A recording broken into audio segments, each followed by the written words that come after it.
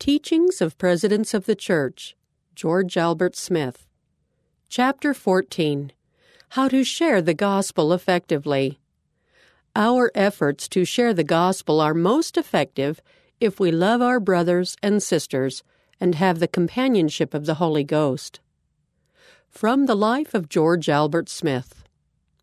In his tireless efforts to share the gospel with others, George Albert Smith followed this statement from his personal creed. I would not seek to force people to live up to my ideals, but rather love them into doing the thing that is right.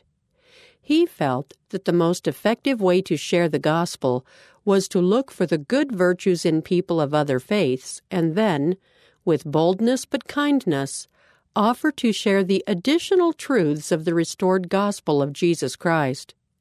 He related the following experience he had while presiding over the European mission. I was riding on the train one day. My companion in the compartment was a Presbyterian minister, a very pleasant, fine gentleman, and when he gave me the opportunity to do so, I told him I was a member of the Church of Jesus Christ of Latter-day Saints. He was amazed, and he looked at me with astonishment. He said, "Aren't you ashamed of yourself to belong to such a group?" I smiled at him and said, "My brother, I would be ashamed of myself not to belong to that group, knowing what I know." Then that gave me the opportunity I desired to talk to him and explain to him some of the things we believe. There was a good man who had no conception of what we were trying to do. We were not there to give him sorrow nor distress. We were trying to help him. And as we talked the situation through, I said to him, "You have a misconception of the purpose of the Church, of Jesus Christ of Latter-day Saints, in this land. I am here as one of its representatives, and if you will just let me tell you a few things, I think you will feel better towards us." I said, "First of all, we are asking all you fine people over here to keep all the glorious truths that you have acquired in your churches, that you have absorbed from your scriptures. Keep all that. Keep all the fine training that you have received in your educational institutions, all the knowledge and truth that you have gained from every source. Keep everything that is good in your character that has come to you as a result of your lovely home. Keep all the love and the beauty that is in your heart from having lived in so beautiful and wonderful a land. That is all a part of the gospel of Jesus Christ. Then let us sit down and share with you some of the things that have not yet come into your lives, that have enriched our lives and made us happy. We offer it to you without money and without price. All we ask you to do is hear what we have to say, and if it appeals to you, accept it freely. That is the attitude of the Church of Jesus Christ of Latter-day Saints. See Suggestion 1 on page 155. Teachings of George Albert Smith. Missionary work is most effective when we do it with love and kindness, not coercion or criticism. Our Heavenly Father has sent us, His representatives, into the world, not to drive or coerce, but to invite. "Come, follow me," is what the Savior said, "and I will give you peace." That is what the gospel teaches, and that is our ministry. It is not the purpose of this church to make statements that would hurt the feelings of those who do not understand things. This church is not one that goes about criticizing and finding fault with others, but in the spirit of loving kindness and the desire to be helpful, its representatives carry the gospel message to the nations of the earth. In all churches there are good men and good women.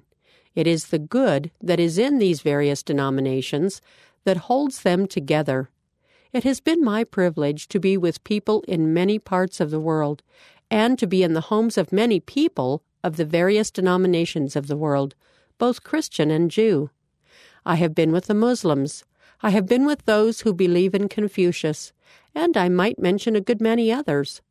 I have found wonderful people in all these organizations, and I have the tremendous responsibility wherever I go among them that I shall not offend them, nor hurt their feelings, nor criticize them, because they do not understand the truth. As representatives of the church, we have the responsibility to go among them with love, as servants of the Lord, as representatives of the Master of heaven and earth. They may not altogether appreciate that.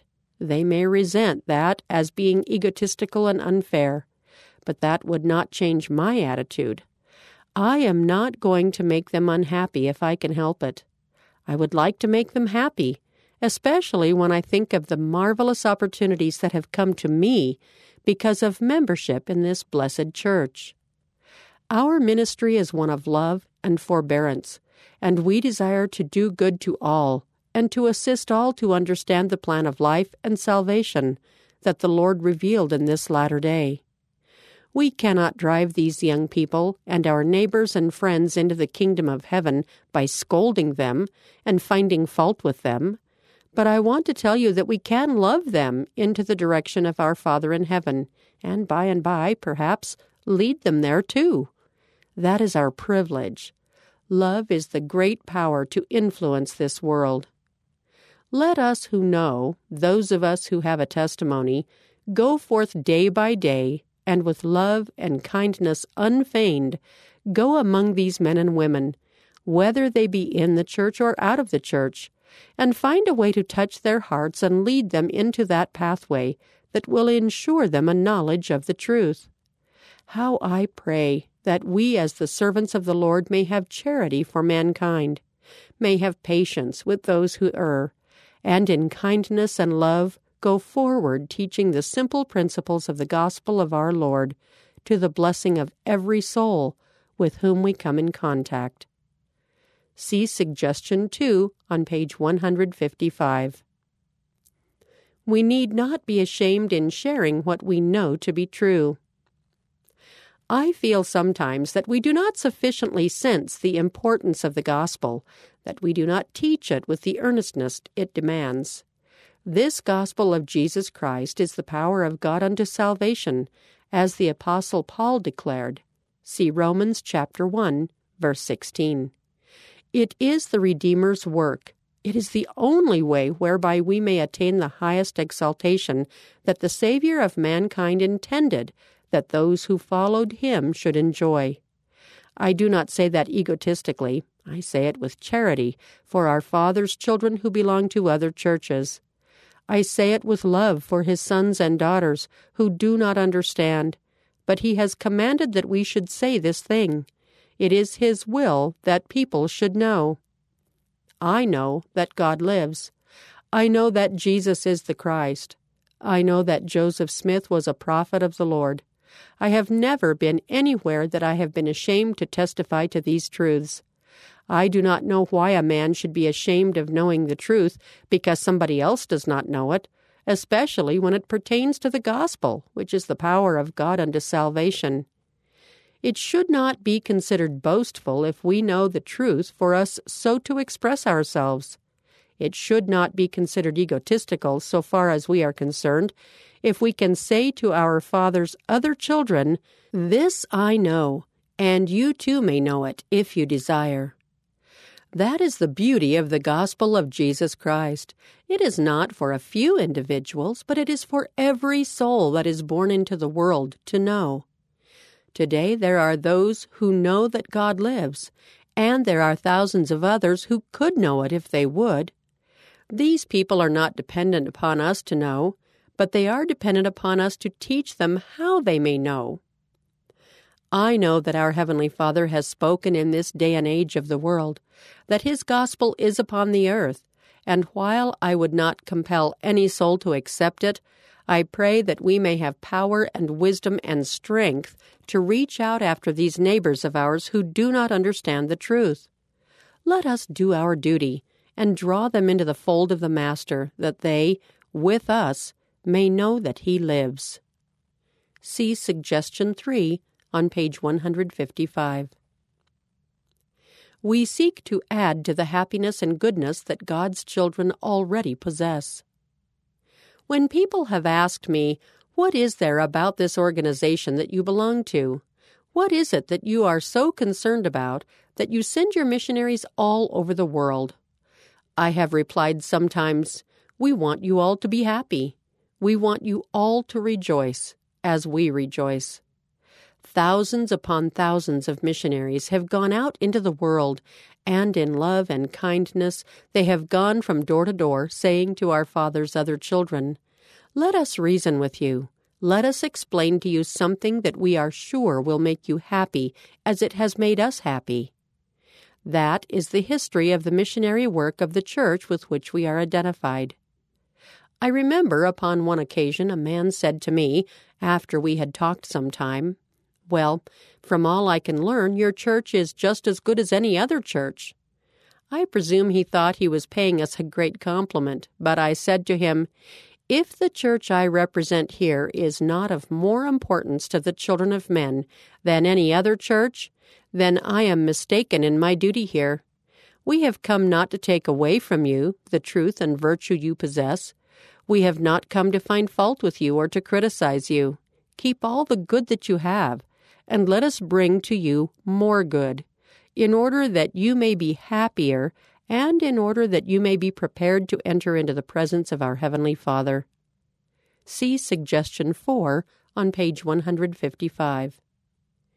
In the time that the Savior was on earth, in the meridian of time, there were other churches, there were numerous denominations and sects, and they believed that they were serving the Lord.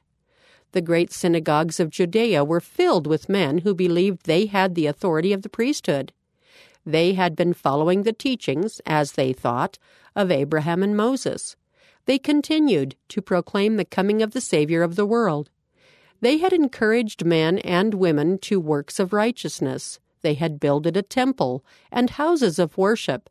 They had erected monuments to the prophets who had borne testimony of the existence of God, and some of whom had been slain and had sealed their testimony with their life's blood. These were the people to whom the Savior came. There was much good in them. There were many good men and women among them. There was much righteousness among that people. The Savior did not come to take away any of those good things from them. When he appeared among them, it was not to condemn them, but it was to call them to repentance. It was to call them from their error and to encourage them to retain all the truth that they possessed.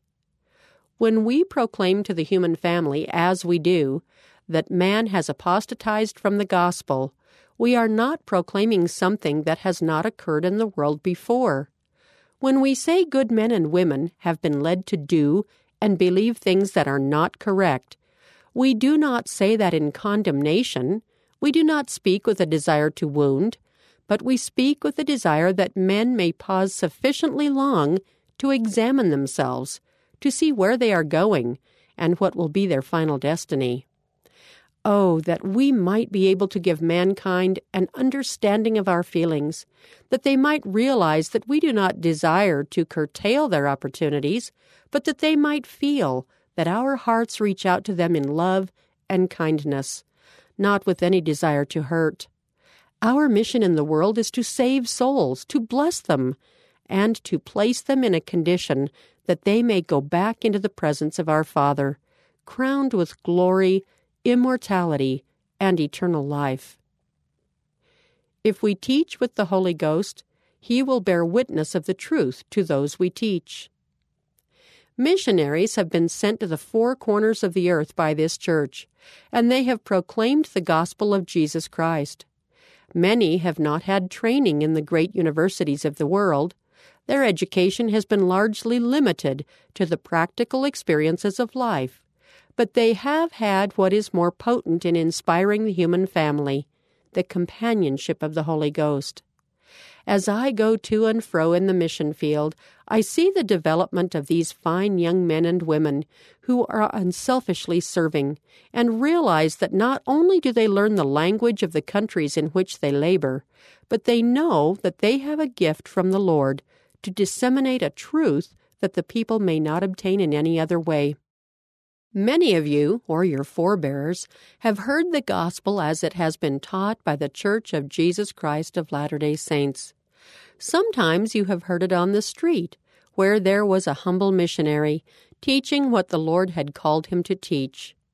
There was something that touched the hearts of those who heard. I have had experiences in the mission field. I have seen groups of people stand and listen to a humble missionary explain the purpose of life and talk to the people and encourage them to repent of their sins. And I have sometimes heard people say, "I have never before felt an influence like I feel while I hear that man talk." No matter how gifted we may be, or how choice our language, it is the Spirit of our Father that reaches the heart and brings conviction of the divinity of this work. This is the Lord's work. Men could not have carried it forward successfully as it has been done by the simple means employed by us. Ordinary man could not have brought into your souls the knowledge that you possess. Neither can we as men inspire those in the world with the assurance that God lives and that this is His church. But if we will do our part, our Heavenly Father will bless our effort. Let us labor day by day that our Father may bless us. If we have His Holy Spirit, the people with whom we come in contact will feel it, because it will permeate the atmosphere in which we live, and they will partake of it and drink it in. There are only a few comparatively who have accepted the gospel as it has been revealed in the latter day, but there are millions of our Father's children who are desirous of knowing His will. And when the truth shall be brought to them, and the convincing influence of the Spirit shall bear witness of the truth to them, they will rejoice in accepting it. See Suggestion 5 following. Suggestions for study and teaching. Consider these ideas as you study the chapter or as you prepare to teach. For additional help, see pages Roman numeral 5 through 7. 1. Study the last two paragraphs of From the Life of George Albert Smith, pages 147 through 149. Think of someone you know who is not a member of the church.